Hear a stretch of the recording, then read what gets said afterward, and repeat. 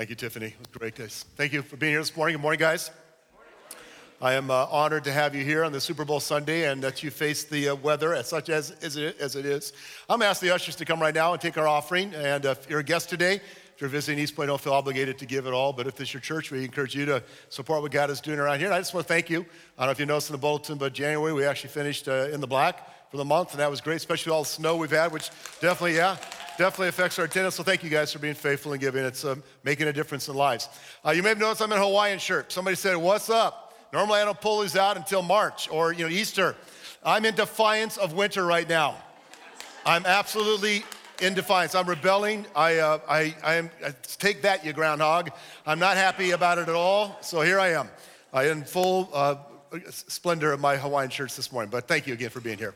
We're going to be in part 5 of our series, and I'm excited to wrap this up today. I've been fighting something the last few days, and nothing could keep me from this time with you. I'm very excited about finishing up our series, Life on Mission, by talking about our 5th purpose around here, which is to go here, near, and far. I'm going to ask you to turn to Matthew 28. We'll get there in just a little bit. I'll give a couple of passages before we actually get to Matthew 28. But if you've got your Bible or your Bible app, open to Matthew 28. We'll get there in just a little bit. Many years ago, I lived in Southern California. I was attending Church on the Way, great church in the San Fernando Valley. I was working in the banking industry. Most of you know my story. For about 10 years, I worked in banking. Part of that time was bivocational as a pastor and banker. But I had grown apathetic towards the lost. And I came face to face with that one night when I was praying and thinking about things. And God spoke to my heart. That was an audible voice. But God said, it's time to get off the couch and go love the lost. And I knew what that meant. I knew 2 things instantly. One is that I needed to love the people who are near me, the people I worked with in the banking industry, that I needed to love them in Jesus' name and to be Jesus like Jesus would to them. And so I needed to be more intentional about that. I knew that was very important. It was one of the things God was speaking to my heart about. The other thing I felt the Lord was drawing me to do was to leave, to step outside of my comfort zone and to literally take it to the streets, those who were far from me. So I did what would terrorize most of us, and to be quite honest with you, at first it terrorized me. For over a year, and once, or at least once, maybe twice a week, I went to the streets of Hollywood, also known as Hollyweird, and I loved on people down there in Jesus' name. Now, you need to know that I didn't stand on the street corner and preach. I didn't walk around with a sandwich sign that said repent or burn. I didn't stand on one of these corners and make a big deal of myself. What I did was I started to look for people just to love them in Jesus' name. People who were in need, people who were broken, people who seemed desperate. I got to know hookers and drug addicts and homeless guys. I got to know a lady named Barb, got to know her fairly well. She was homeless. She pushed a grocery cart up and down the streets of Hollywood Boulevard most of the day. And she was mentally ill and talked to herself more than she talked to anybody else. But I got to know and love on Barb. I would take homeless guys to McDonald's or Pizza Hut down on the strip and buy them a meal and just love on them. I would buy a cup of coffee for prostitutes. And yes, I did that on a fairly regular basis. And it's always kind of interesting. You walk up to a prostitute and, she's expecting something different. She would say, "Hey, you want to go?" And I go, "No, but I'd like to go get you a cup of coffee." And the first few times, like, "What? Who are you? What are you talking about?" But as I got to know them and just love them, I said, "No, for real, all I want to do is just buy a cup of coffee. I know you're out here tonight." And I didn't say it, but I thought you're probably going to be out here all night. So let me just get you a cup of coffee to make your night go better. I just loved them. And I also gave them a card. There was a ministry down in Hollywood, Youth with a Mission, that worked. It had a women's shelter that they took in ladies to help them get off the streets and off drugs. So I just loved on people. And what happened is that I learned a lot about myself and about people in that year or so that I spent down on the streets of Hollywood. But the greatest lesson I learned, it's the big idea today in your bulletins on the back side of the bulletin if you want to follow along and take notes. Here it is. If you love God, you will have his heart for those who are far from him. If you love God, if you love Jesus, if you say you love him, then you're going to have his heart for people who are far from him. If you're a Christ follower, that simply means that you will do what Jesus did and love people the way Jesus loved them. To be a Christ follower is not just to be a Christian in name, but it's to be a Christ follower in action. That we do what Jesus did, we love the people that Jesus loved. And over again, Jesus pushed the buttons of the self-righteous and the hyper-religious of his day by befriending sinners, by hanging out with people that nobody else wanted to hang out with. He would go out of his way to demonstrate love and acceptance to the prostitutes, to the thieves, to the disenfranchised and the unclean. In fact, in Matthew 11, I won't read the passage, but you can look at it later. Matthew 11, Jesus said that, you call me a glutton and a drunkard and a friend of sinners, but that's who I came for. These are the people that God wants me to hang out with. In fact, when challenged about having a dinner party with a guy named Zacchaeus in Luke chapter 19, and Zacchaeus was a cheating turncoat tax collector who was nobody liked. And when he was challenged again by the hyper-religious, Jesus said this in Luke 19:10, the Son of Man came to seek and to save the lost. See, guys, I know you're upset about me hanging out with people like Zach and going to these parties and being around people like that. I know you don't like it when I touch unclean, the people with leprosy. I know that these are not the people that you would say are your people that you wanted to spend time with. But Jesus said, those are precisely the people I came to reach. The Son of Man came to seek and to save the lost, those who are far from God. Jesus modeled a way of life for us, a way of life for us. And the last thing he said to his disciples, and to you if you are his disciple, is we're to go and make more disciples. We're to go and make more disciples. And we'll take a look at that passage in just a moment. Now, here's what that doesn't mean. That doesn't mean you have to go to the streets of Hollywood. Sort of expecting a group sigh of relief right about there. Doesn't mean you've got to take it to the streets, but it does mean you will need to go whenever and wherever God sends you to love others and to be his light in the world. If you are a Christ follower, if you love Jesus, you're going to follow him and love what Jesus loved, and Jesus loves lost people. And so you're going to go whenever you can and wherever God sends you to love others in his name. I mentioned we're finishing up the series today, Life on Mission. We're going to unpack our fifth purpose, fifth thing on the wall, go. Go here, near, and far. And I want to be clear about this. In fact, it's number one on your outline. Number one, God established the church. He established us, the body of Christ, the church, to carry out his work on the earth. And you, not just me, not just a select few, you are a major part of God's plan for reaching the world. God established the church. He left us here to be his hands and his feet, to do what Jesus did. I mean, wouldn't it be cool if when we became a Christ follower, we prayed the prayer, that God just, boom, took us to heaven right away? That'd be kind of awesome. I'd be up for that. But because God has such a heart for the lost, because the Bible says that God doesn't want anyone to perish, he has left us here with a mission. Our church's mission is to help people find and follow Jesus. That's the mission of the church, capital C. That's not just something we made up. That's just something that belongs to a select few. If you belong to Jesus, if you love him, your mission, my mission, our mission is to love people, to reach people, to help people find and follow Jesus. He left the church here to do his work, to be his hands, to be his voice, to be his heart. And God's plan includes you. I know, believe me, lots of us think, well, might be for a select few or maybe pastors or people like that, but God's plan includes you. The Apostle Paul understood this reality, and he said this in 2 Corinthians 5, verse 18 and 20. He said, God, who reconciled us to himself through Christ, gave us, guess who is included in the us there? Us. Gave us the ministry of reconciliation. Now again, we read that sounds kind of weird. What's the ministry of reconciliation? It means that we have the opportunity to serve others and to point them to Jesus, to point them to a God who wants to be reconciled to them. God has given us the ministry of reconciliation, and he has committed to us, again, all of us, the message of reconciliation. That is the good news. Jesus loves you. He has a plan for your life. He wants to be restored to relationship with you. And verse 20 says, therefore, we, again, all of us, are Christ's ambassadors, as though God were making his appeal through us. That's a powerful verse. We represent Jesus. We're like his ambassadors. And it's as if, because it is happening, God is making his appeal to others through us. My math is right. 4 different times in this passage, the word us or we is used. And the point here is that God has called us, all of us. Now, some may argue, well, I'm not an evangelist. Okay. They, well, I don't have the gift of evangelism. Okay. I don't hold the office of evangelist. Okay. But this passage makes it clear that we are all messengers. We all are called to be messengers of reconciliation, to be ambassadors of light in a very dark world. All of us have the privilege of representing Jesus. All of us do. Of helping others to be reconciled with God by grace through faith. We have that ministry everywhere we go. One of the shyest and most introverted persons I've ever known was a young girl named Wendy. 19 years old when I first met her, and extremely shy. I mean, she's just one of those people that wilted in crowds, that when I got close to her and talked, she couldn't make eye contact. Talked very quietly. And I loved her. She's a sweetheart, but she was just extremely shy. What was fun for me was watching Wendy get this.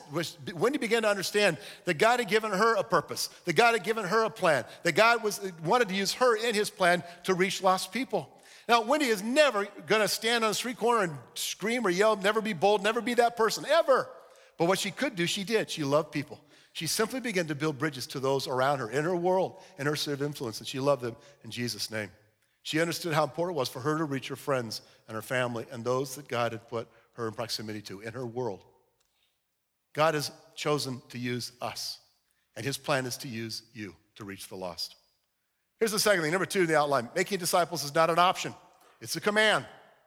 It is not an option. It's like, well, I think I'm gonna opt out of that. Or I don't think I wanna, you buy a car, you choose what options, packages you want. No, for all of us, this is not an option, it is a command. I had you turn to Matthew 28, look at verse 19 and 20. Jesus said this. This is commonly referred to as the Great Commission. Jesus said, therefore, go and make disciples of all nations. Now, the therefore is there because Jesus said, just before this, said, all authority is given to me on heaven and on earth. So what Jesus is saying is because of who I am and I've got the right to do this, I'm commissioning you. I'm sending you. I'm commanding you to go. Therefore, go and make disciples of all nations, baptizing them in the name of the Father and of the Son and the Holy Spirit, and teaching them to obey everything I've commanded you, and surely I'm with you always to the very end of the age. The command in this passage, and I know sometimes we don't like to be commanded. Our culture, we don't like to be told to do anything, but the Bible, the New Testament's full of a lot of things imperatives that Jesus said do. All the one another's in the Bible. Jesus said love one another, forgive one another, serve one another. Those are imperatives. And here's another one. This is a command. And the command here is to make disciples. The command, the imperative in this passage is to go and make disciples. And it's far more than just making converts or church attenders. We're to produce followers of Jesus.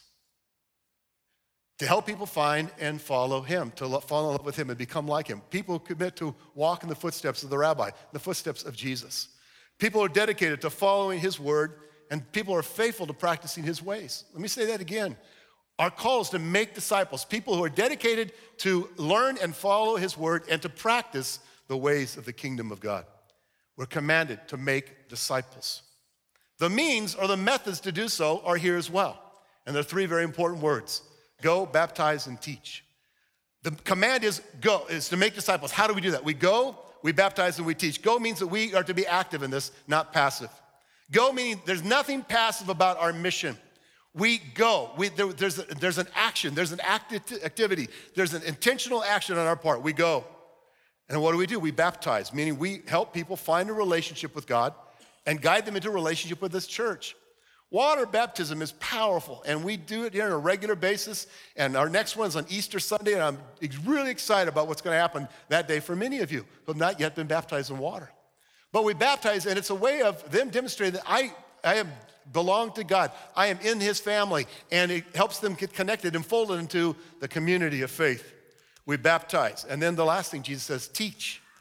Teach, meaning that we are to instruct them to obey. Jesus used the word to obey all that I have commanded. We teach them to obey the commands of Jesus. Why?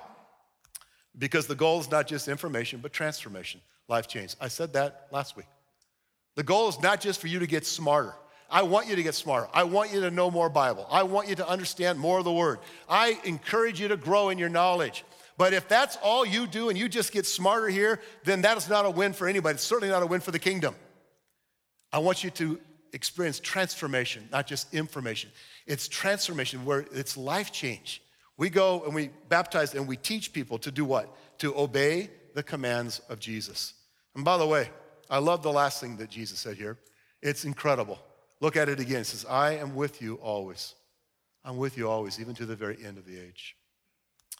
What does that mean? That means that as you and I go, we got to remember that we're never alone. That we're not going in our own strength and our own power. We're not going all by ourselves. We're going with his presence in our midst. Jesus promised to be right there with us every step along the way.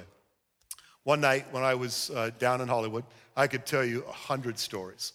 But one night, I don't know, this is probably a couple months into it, got into a restaurant. I don't remember who was with me. It's probably a guy that I was buying a meal for. And I walked in, the room's got 10 or 15 people in it. It's a smaller restaurant, but across the way there was a guy, and instantly I knew, okay, this guy's got something's going on. And I'd been around it enough and figured out he's probably on PCP. He was acting weird, and he was acting very energized. And the instant, it's hard to describe what took place because it happened in just a matter of seconds. I walked in, I see him, he sees me, we make eye contact, and he goes ballistic. I mean, he goes crazy. He starts yelling and cursing and swearing a blue streak at me. I'd never met this guy before. I didn't know him, but he started yelling and cursing and swearing and just was ugly and mean. He's spitting at me. Now he's 15, 20 feet away, but he's literally spitting and swearing. It was ugly, it was gross. Everybody's freaking out because what is this guy doing?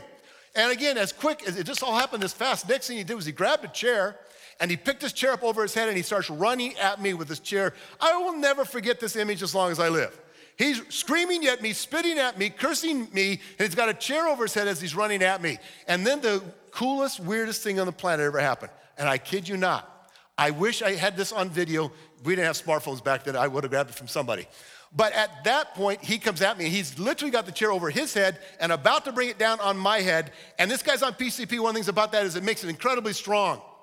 He could not bring the chair down for all his life. He is trying, you can see he's straining his muscles and he's looking and he's sweating. He's trying to bring this chair down on me and he couldn't do it. Now, I am absolutely convinced of this. An angel was standing between me and that guy. You might not believe that. I didn't see it, but I'm telling you, man, there was God. Jesus said, lo, I am with you always, even to the end of the age. I believe that God sent an angel to protect me in that moment. And again, this all happened that quick. He couldn't bring it down, couldn't do anything. Finally, he just turned around, dropped the chair, and bolted. And I never saw him again. He bolted out of that room like he's being chased by God, by an angel. Boom, he was gone.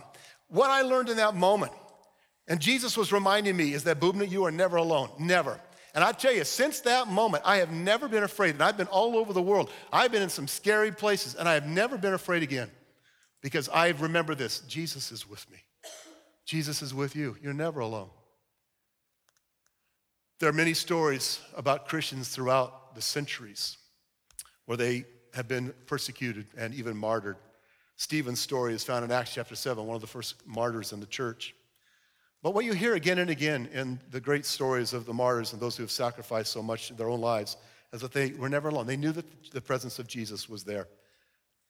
God has commissioned the church.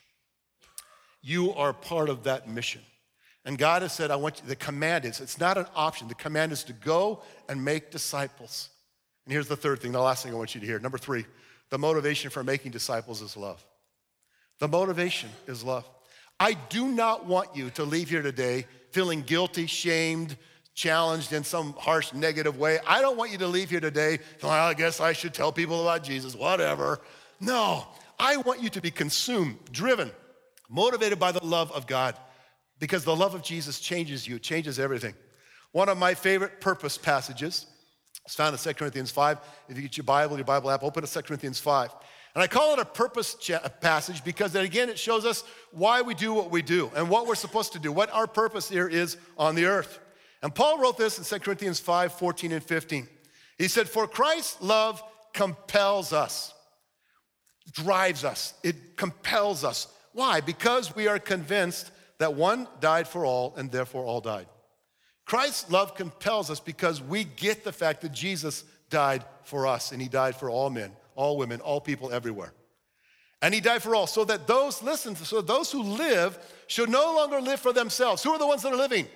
That'd be us. So that those who live will no longer live for themselves, but for him who died for them and was raised again.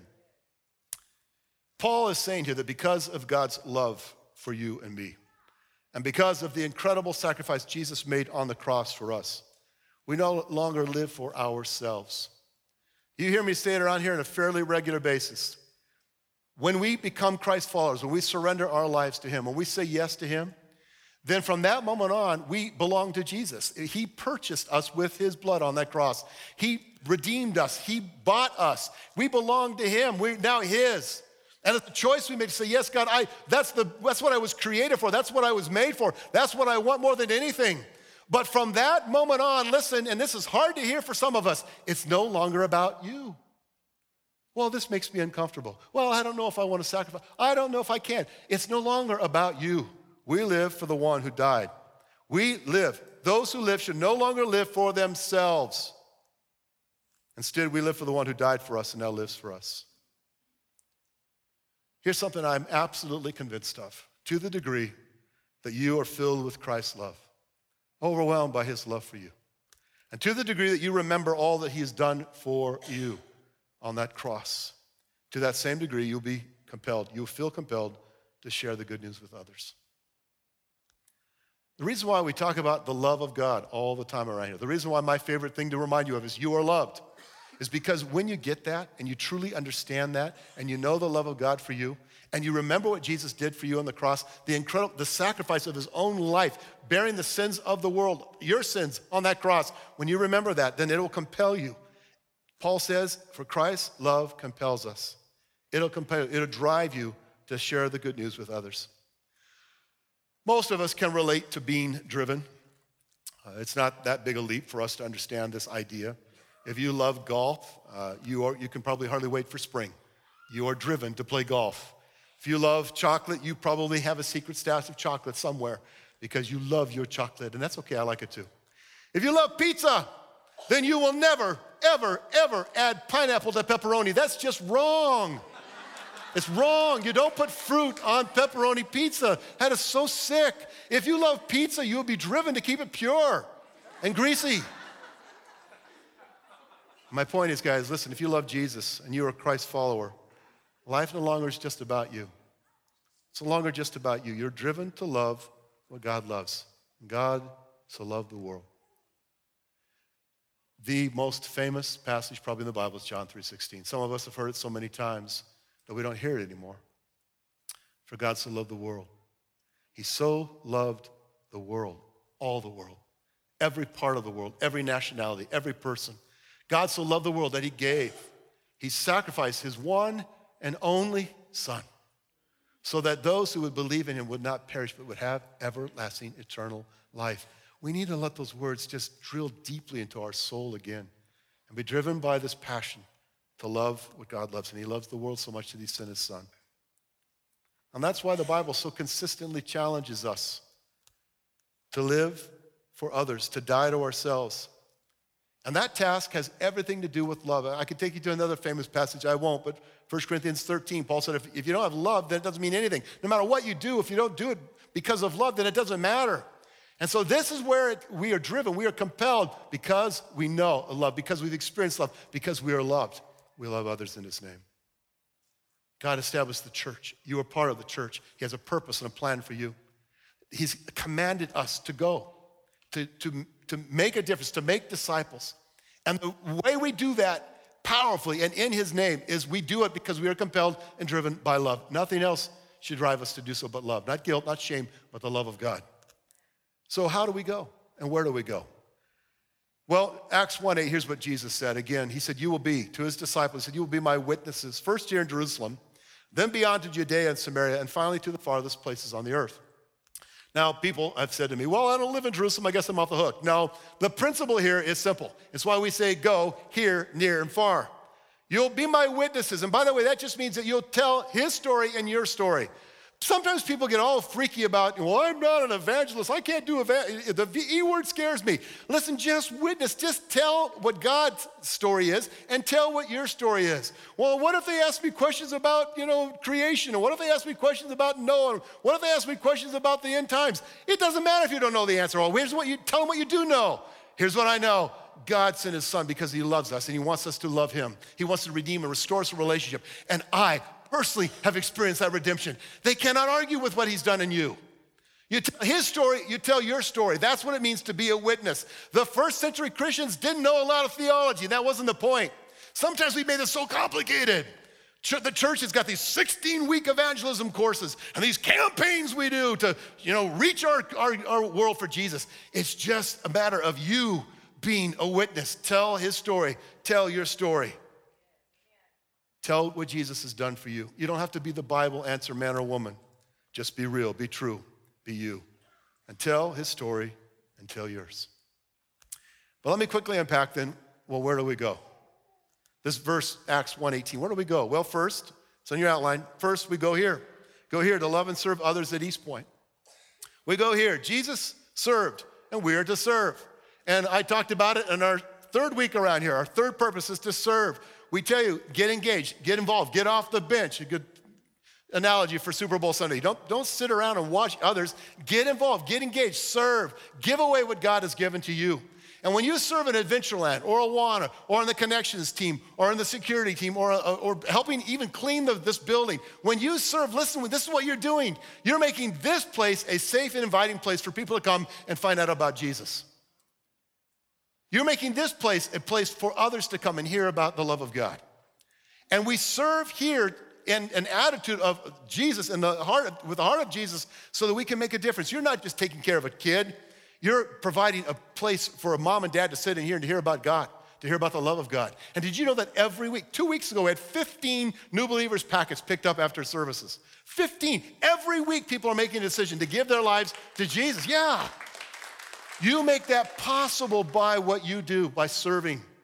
And I will never back off of challenging you to get in the game, to serve here. You serve your family. You serve here. Make this a safe place. And many of you, I challenged you a couple weeks ago, go to our website, go to the Click, Pick, Serve banner on our homepage. Click on that. Find a place to get involved. And lots of you have done that. Thank you. Because you're making this place a place where the gospel can be presented and where lives are being changed for eternity. We go here to love and serve others at East Point. The second thing is we go near. We go near to your neighborhood and to your city, to our city, and to care for and to love those in need. We go near. That's our Judea and Samaria. We go near. We invest in the lives of people around us, in your sphere of influence, in your world. The people you go to school with, the people you work with, your neighbors. You pray for them. You find ways to help them. You care for them. You genuinely befriend them. You don't isolate, you integrate. What a crazy, radical idea, but that's the call. We get to know people in our world. We go to those who are near. We love them in Jesus' name. Now, one of the things I ask you to pull this out right now. You got this when you came in today. I want you to grab this. Put it in your hands. Because this card is more than just a piece of paper I want you to leave in the bulletin or in your Bible or to throw away or put in a recycling bin. Take it home because here's what I want you to do with it. On one side it says, this is my neighbor love list. And we're asking you to add your neighbors' names to learn more about them, to look for ways to serve and to know ways to pray. I ask you to be intentional. Where's the nearest near to you? Your family. What's the second nearest near? Your neighbors. And we live in a culture, guys, we live in, and especially the American culture, where we don't know the people who live around us. Flip it over to the other side. The box is there. The little "you are here" symbol, that's you. That's your home. That's where you live. And there are 5 other boxes around that. And I want to challenge you to get to know 5 of your neighbors. Get to know their names. Don't just drive in your garage, park your car, put the door down, and ignore them. Make a way. My wife has done this every place we've ever lived, and she knows all of our neighbors. She makes a point of getting to know them. She takes cookies to them. She loves on them. She invites them to play dates with my grandchildren. She knows their names. She knows their dog's name. She knows the people in their family. She knows all about them. She's getting, and she's looking for ways to love them in Jesus' name, ways that she can pray for them. And what I want you to do is find out who they are and fill in. These other empty boxes represent your neighbors' homes. You think, well, I live in an apartment, I guess I'm off the hook. You got people above you who hear them all the time. You've got people below you, they hear you all the time. You've got people on either side. Get to know your neighbors. Be intentional about this. And put this on the refrigerator. Put this on your mirror. Put it someplace where you're going to see it, because here's why this matters. As you get to know them, you'll fall in love with them. As you get to know them, God's love will compel you to want to be like Jesus to them. And you'll look for ways to serve them and love them in his name. Did you know, and I will not ask you to raise hands, if I were, though, to have you fill this out right now, do you know that at the most, 25% of you would be able to fill out all the boxes? That's statistically a reality in our country. We live in a very isolated world, very isolated country, in America in particular. Probably less than 25% even know. You might know one box, you think, is it Phil or Bill? I can't remember. I'm challenging you, get to know them, because that's your near. Your first near is your family. The next near to you, and Jesus, we talked about it the very second week in Connection. Love the Lord your God with all your heart, mind, soul, and strength. That's the first and greatest commandment. And the second is this, to do what? Love your, say it, neighbors as you love yourself. It starts right there. Here's the third thing. You think I was passionate about the second one, wait till you hear me on this one. Number 3, go far. Go far on a cross-cultural mission trip. Here, near, and far. As your pastor, it is my goal to see 70% of our church go on a mission trip over the next 10 years. 70% at least, that's what I want. I will not rest until that happens. I want you to go because I know it'll rock your world. How many of you have been on an overseas or cross-cultural mission trip before? Raise your hand. Yeah, lots of you have. And leave your hands up. Did it change your world? Did it rock your world? Oh, yeah. And it will change your perspective. It'll change your worldview. You go on these trips and something happens deep in your soul, in your heart. For 10 or 11 years, we've taken teams down to Guatemala. Every year, we're taking a team again this summer. 10 or 11 years. Tracy, who's in the first service, leads our teams, and she's done a great job. And we've taken teams for many, many years to make a difference in the lives of children and families and people just like this. But what's happened over the last couple of years is that those numbers have begun to dwindle a little bit. And instead of taking a couple of teams or 3 teams, we've taken 1. And that's not the trend I want us to be on. That's not the trajectory I want us to be on. I want us to get to the point where we've got 4 or 5 teams going and we have a waiting list where you're dying to go because you want to go. You think, well, I'm too old. No, you're not. I'm too young. No, you're not. I don't know enough of the Bible. You'll learn. I'm not sure I can do it. I don't have the money. Listen, if I waited to have the money, I've been all over the world for 40 years. And if I waited to have the money to do these things, I never would have gone anywhere. Some of you have never been out of the state of Washington or Idaho, and it's time to go far. Here, near, far. That's the call. I leave in 2 weeks. 2 weeks from yesterday, February 18th. I'm going to ask you to pray for me. And I want you to know what I'm doing because this is not just me, it's us. I'm going to Kigali, Rwanda. I was there last February. I'm going back to Rwanda for 3 days with what's called the All Africa Pastors Gathering. And I will be with hundreds of pastors and leaders from all over the continent of Africa. And last year, it blew my mind, blew my socks off. It was so powerful, so amazing to worship with these men and women who love God and love their continent. Broke my heart. Something happened in me. And to see their passion for reaching their continent for Jesus. God is doing something in Africa, on the continent, that's powerful. I wish we had the kind of revival in our country that they're experiencing in that continent right now. And I met one guy from Togo, and he said, Pastor, and he's French, and I can't really do a French accent. He said, Pastor, I'm praying for the day that we can send missionaries to America. I said, bring it, brother. Yes. Their heart for the lost is so amazing, so powerful, and God is doing something. And I'm going to spend 3 days with those pastors again. Most of you know that I've worked with Saddleback Church, Rick Warren, and I'm one of the regional directors in the Northwest for Saddleback Purpose-Driven Churches. And here's what you don't know. Some of you know this, but most of you haven't heard this yet. We've been invited now to be an IPC, an international partnering church with the country of Botswana. So I'm spending 3 days in Kigali, then I'm going from there south. Botswana is a little country right above South Africa. It's the Arizona, so to speak, of Africa, hot, dry, and I'm gonna go there. And I'm gonna spend time with these people. And here's what I'm doing. My first trip is to build relationships. And here's what's cool, with the leaders of leaders. I'm meeting with, the very first day I get there, with the 10, 11, 12 leaders that represent the 3 different organizations in Botswana. The Evangelical Organization of Churches, the Pentecostal Organization of Churches, and the Mainline Organization of Churches. And all 3 of these bodies of churches represent hundreds of churches in that country, are interested in working with, ready, here it is, us, to help them become a purpose-driven church, to reach their country, to help make disciples in Botswana. And guys, we have an opportunity. I'm the point person on this right now. I get to go and make connection, develop relationship with the leaders of leaders. We're gonna train them, and then we're gonna begin taking teams to Africa to help minister to those and to train their churches to be effective at reaching others with the gospel. Guys, I'm excited about what God's going to do with us. Can you tell?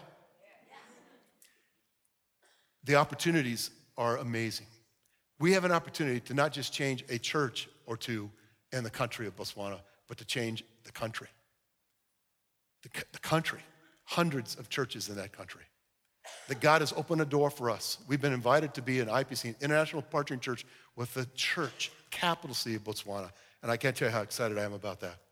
What are you gonna do? Will you go here, serve here? Will you go near where you live? And by the way, we're not gonna let you go to Guatemala and Africa if you can't show us that you're doing it here and near. We want you to be engaged in doing it here. Don't just go overseas and become all of a sudden a person who's sharing the gospel. Do it where you live. But let me finish where I started. And I want to be clear about this. If you love God, you will have his heart for those who are far from him. If you love him, you cannot help but love what Jesus loves, and he loves the world. And he loves those who are far from him. We're going to get to spend eternity together as Christ followers, as believers. We're going to have all of eternity together. My goal is to take as many people with me as I possibly can. My family, my friends, my neighbors, people in this city, people in this county, and people throughout the world. When you have his heart, then you'll begin to understand that all that we have and all that we are and all that we hope to be is for those who are still far from relationship with Jesus. God has a plan. He does. He really does. It's a plan to reach the whole world. And it starts right here, and it's near, and it's far. And we must be compelled by God's love as we embrace his commission to go. One last story, and I'm done. I wrote a blog back in January on my website about an experience I had. Some of you read it, but let me tell you the story. I was in downtown with my wife. First week in January was cold. You know how I feel about cold in winter, right? So I'm down there, and I love to walk, and we love to walk the parks and go outside, but it's too cold. So I'm walking inside through the overpass things, and we're walking around, and we're trying to get to my favorite little coffee place down there, Brews Brothers, and to get there without walking outside, I had to go through the transit center, the bus station. And again, really cold that day. And as we walked in and we walked down the steps, I looked around and I thought, oh my goodness, the place was packed. It's cold. And because it's a transit center, they don't really get too aggressive about booting people out. They don't worry about people hanging out there. And there were a ton of people there. Street kids, homeless guys. I mean, a lot of people, broken people in that place. And I'll be honest with you, my first thought was, wow, this is a little scary. These people are gonna lost and they're losers. And my first response was not very good. It was like, yeah, my wife's with me. Let's get out of here as quickly as possible. I'll be honest with you. My first reaction was not the reaction that Jesus had. But in about 2 seconds after that, here's what God did. Oh, Budna. And I realized in that moment, I just realized that if Jesus were there, he would have a completely different perspective than I had. In fact, what I realized is that's exactly the place Jesus would hang out.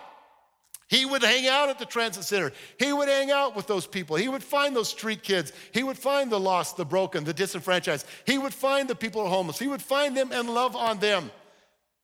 And I realized in that moment that I didn't have the heart of God, and I repented. Oh, God, forgive me. Help me to love these people. Help me to see these people the way you do. And since then, it's changed. I go through there at least usually about once a week. And now I'm looking for opportunities to pray for people, to love on them, to say hi, to smile. To just give somebody, it's amazing, you smile at somebody who doesn't get a lot of smiles, it changes their world, maybe just for an hour, maybe for that day, but just to love them the way Jesus loves them. And I'm looking for opportunities every time I go through them now. God, what do you want me to do? What do you want me to say? Is there a guy that looks hungry? Can I walk him over to Subway, which is right there, and buy him a sandwich? I'm looking for ways to love them because I'm seeing them the way God sees them. How about you? Here, near and far, do you have his heart? Do you have his perspective? I hope so, I pray so. Bow your heads, let me pray for you. Father, I know you love the whole world. And I know that includes our world, where we live, our family, our neighbors, where we work, where we go to school. I know, Lord, it includes this county and this country. And it includes the farthest places to the uttermost parts, Lord. And I know that you left the church here to make a difference. You left us here to be light, to be your hands, your feet, your voice, your heart. And I know, Lord, that I've been there. At times, it's so easy to become apathetic and to stop seeing the mission, to stop embracing our call to go. And we just get comfortable in our small little worlds, Lord, when there's people dying all around us. And they need to hear the good news. They need to hear about you. So, Lord, my hope today is that you'll get into our hearts, that you'll compel us by the love of God to embrace the commission that we all have, the great commission that we all have. So change us, Lord, today. Keep your head bowed, your eyes closed for a minute. Maybe you're here today, or maybe you're watching online, and you've not yet begun your life as a Christ follower. I'm not going to do anything to single you out or embarrass you, but I do want to give you an opportunity. Your life can radically change right here, right now, if you make a decision, a choice. No one can make it for you. Your parents can't. Your spouse can't. Nobody can make the decision for you. Only you can say yes to Jesus. And if you're here today and you realize, you just know and you know, or you know in your gut, it's time. It's time for me to surrender my life. I get it. Jesus died for me. He lives for me. He loves me. And then you just know and you know, it's time for you to say yes to him and to surrender your life to his, to become a Christ follower. Then I'm going to pray a very simple prayer. And if this is what you want, just make this prayer yours right now. Jesus, thank you for coming for me. Thank you for dying on that cross for my sins. Thank you for living for me. I get it. And I want to follow you. I want to surrender my life to you. I want to spend eternity with you. And I want that eternity to begin right here, right now. And so I surrender all that I am, all that I have. All my past, present, future, all my sins, all my stuff, it's yours. I surrender to you. I say yes to you. I want to follow you. From here into eternity, I'm yours.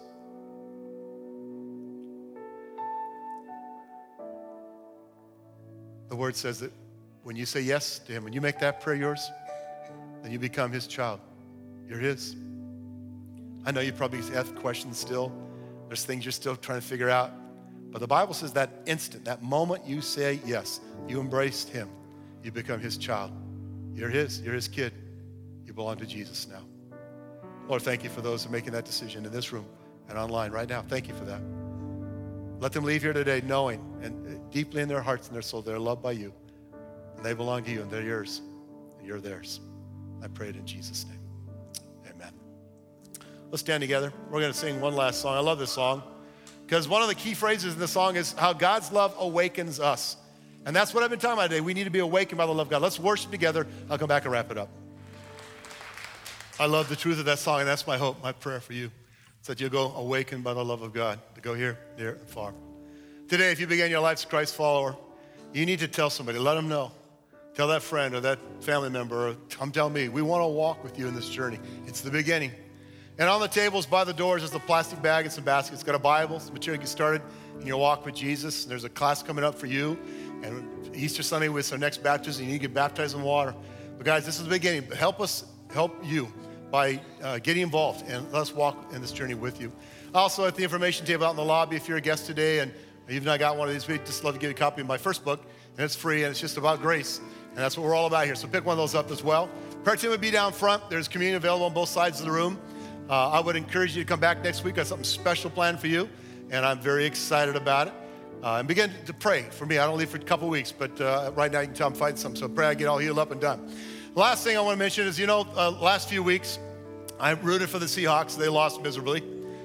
I rooted for the Steelers. They lost. And so I'm a little nervous to say go somebody right now and root for them. But because I'm not really a Patriot fan, I'm going to say go Patriots and hope that maybe the Falcons will actually. Is that bad?